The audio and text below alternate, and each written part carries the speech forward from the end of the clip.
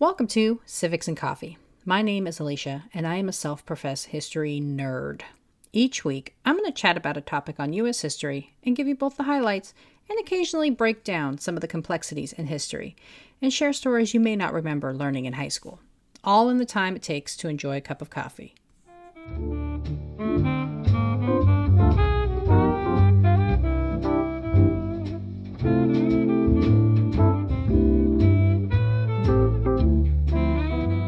Hey everyone, welcome back.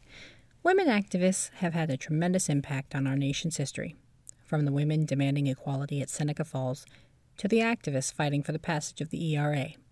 Women have solidly placed their footprint on the American story while flexing their activist arm. So this week, I thought I would talk about one of the earliest examples of women in activism, Mary Dyer. Dyer would become known as one of the Boston Martyrs due to her death for challenging the local government. So what exactly happened to Mary? What were the Boston Martyrs? Well, have a seat, grab your coffee, and let us begin. One of the first female activists known to colonial America, Mary Dyer, born Mary Barrett in Europe in 1611, was originally a Puritan in faith who wanted to reform the Anglican Church. She garnered attention and historical significance due to her devout Quaker beliefs and her very public death at the hands of the local government, becoming a literal martyr to her cause. While obscured from everyday history, Dyer is an early example of women in activism and the extent to which women will go to make their voices heard. While living in England, Mary hoped to reform her local church, but was unable to garner much support within her community and, feeling pressured to cease her reform efforts, left to the New World with her husband, William Dyer, landing in Massachusetts Bay Colony of Boston in 1635. Upon her arrival, she joined the Church of Boston and was immediately swept up into the brewing antinomian controversy which plagued the colony from 1636 to 1638. The controversy was led by another opinionated and outspoken female, Anne Hutchinson, and was a religious and political conflict sparked in part due to opposing beliefs in the proper form of practicing one's faith. Hutchinson espoused the belief that an individual was saved by God from the moment they believed in his existence. And on the other hand, Puritans believed the soul could only be saved by pious or religious acts. And Puritans were in the majority and held large political power within the colony. The Puritans considered the teachings of Hutchinson to be heresy and that she and her followers were acting against God. Since they controlled much of the political power in the colonies, Puritans enacted laws forbidding these theological discussions in an ill-fated attempt to diminish their spread. A little foreshadowing here. Colonial Boston was primarily a theocratic government, or a government made up of mostly clergy and heavily influenced by the church. Events like this may have, in some small part, influenced the Founding Fathers' decision when building the Constitution, but we'll get into that in a later episode. Dyer, who was a staunch supporter of Hutchinson, attended these theological discussions, regularly held in Hutchinson's living room, and was known to have massive influence over the colony's women. Tensions continued to mount and would reach such a fever pitch the colony was ordered to take a day of fasting to repent and chillax a little bit. But of course, no day of fasting would be complete without church services, and so sermons were provided in both the morning and the afternoon.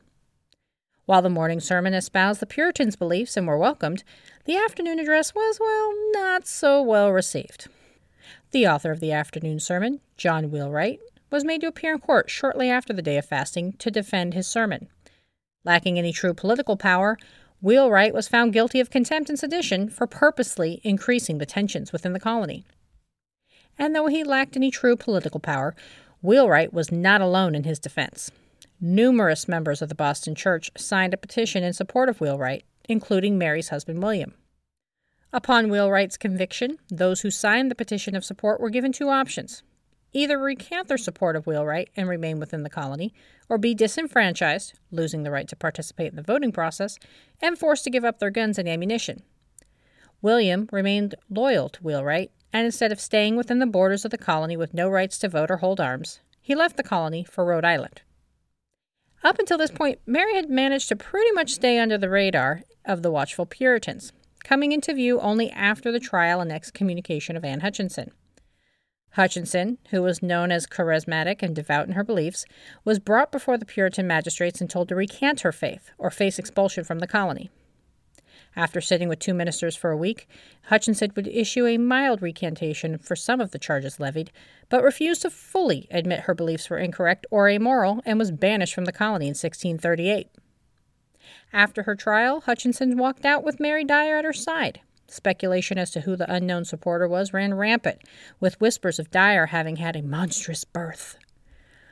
The truth was, Dyer had, in fact, given birth to a stillborn with severe physical deformities months prior.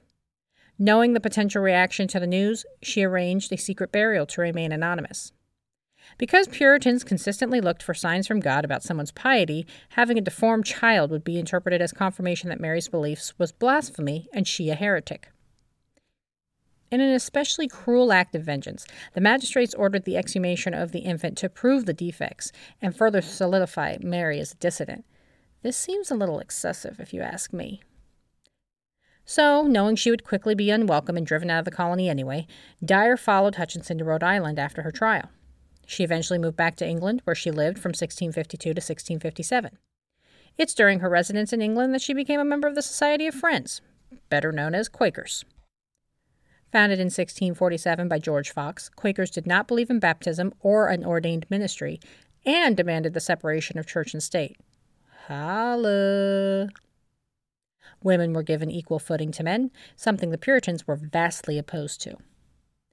Little else is known of Dyer's time in England. However, upon her return to Boston in 1657, Dyer had a clear mission and purpose, performing missionary work on behalf of the Society of Friends and spreading their gospel.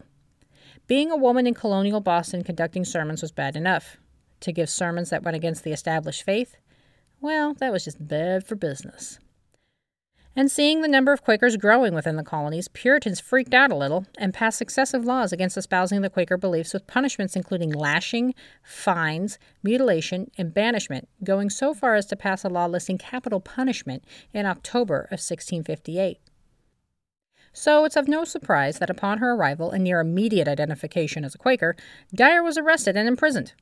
To obtain her release, her husband signed an affidavit certifying Mary would leave the colony and would abstain from speaking to any of the members upon her departure. And while Dyer made good on her promise to leave the colony and not talk to anybody, her preaching and missionary work did not end. She was arrested again in New Haven, Connecticut in 1658 for espousing heretical ideas and speaking against God.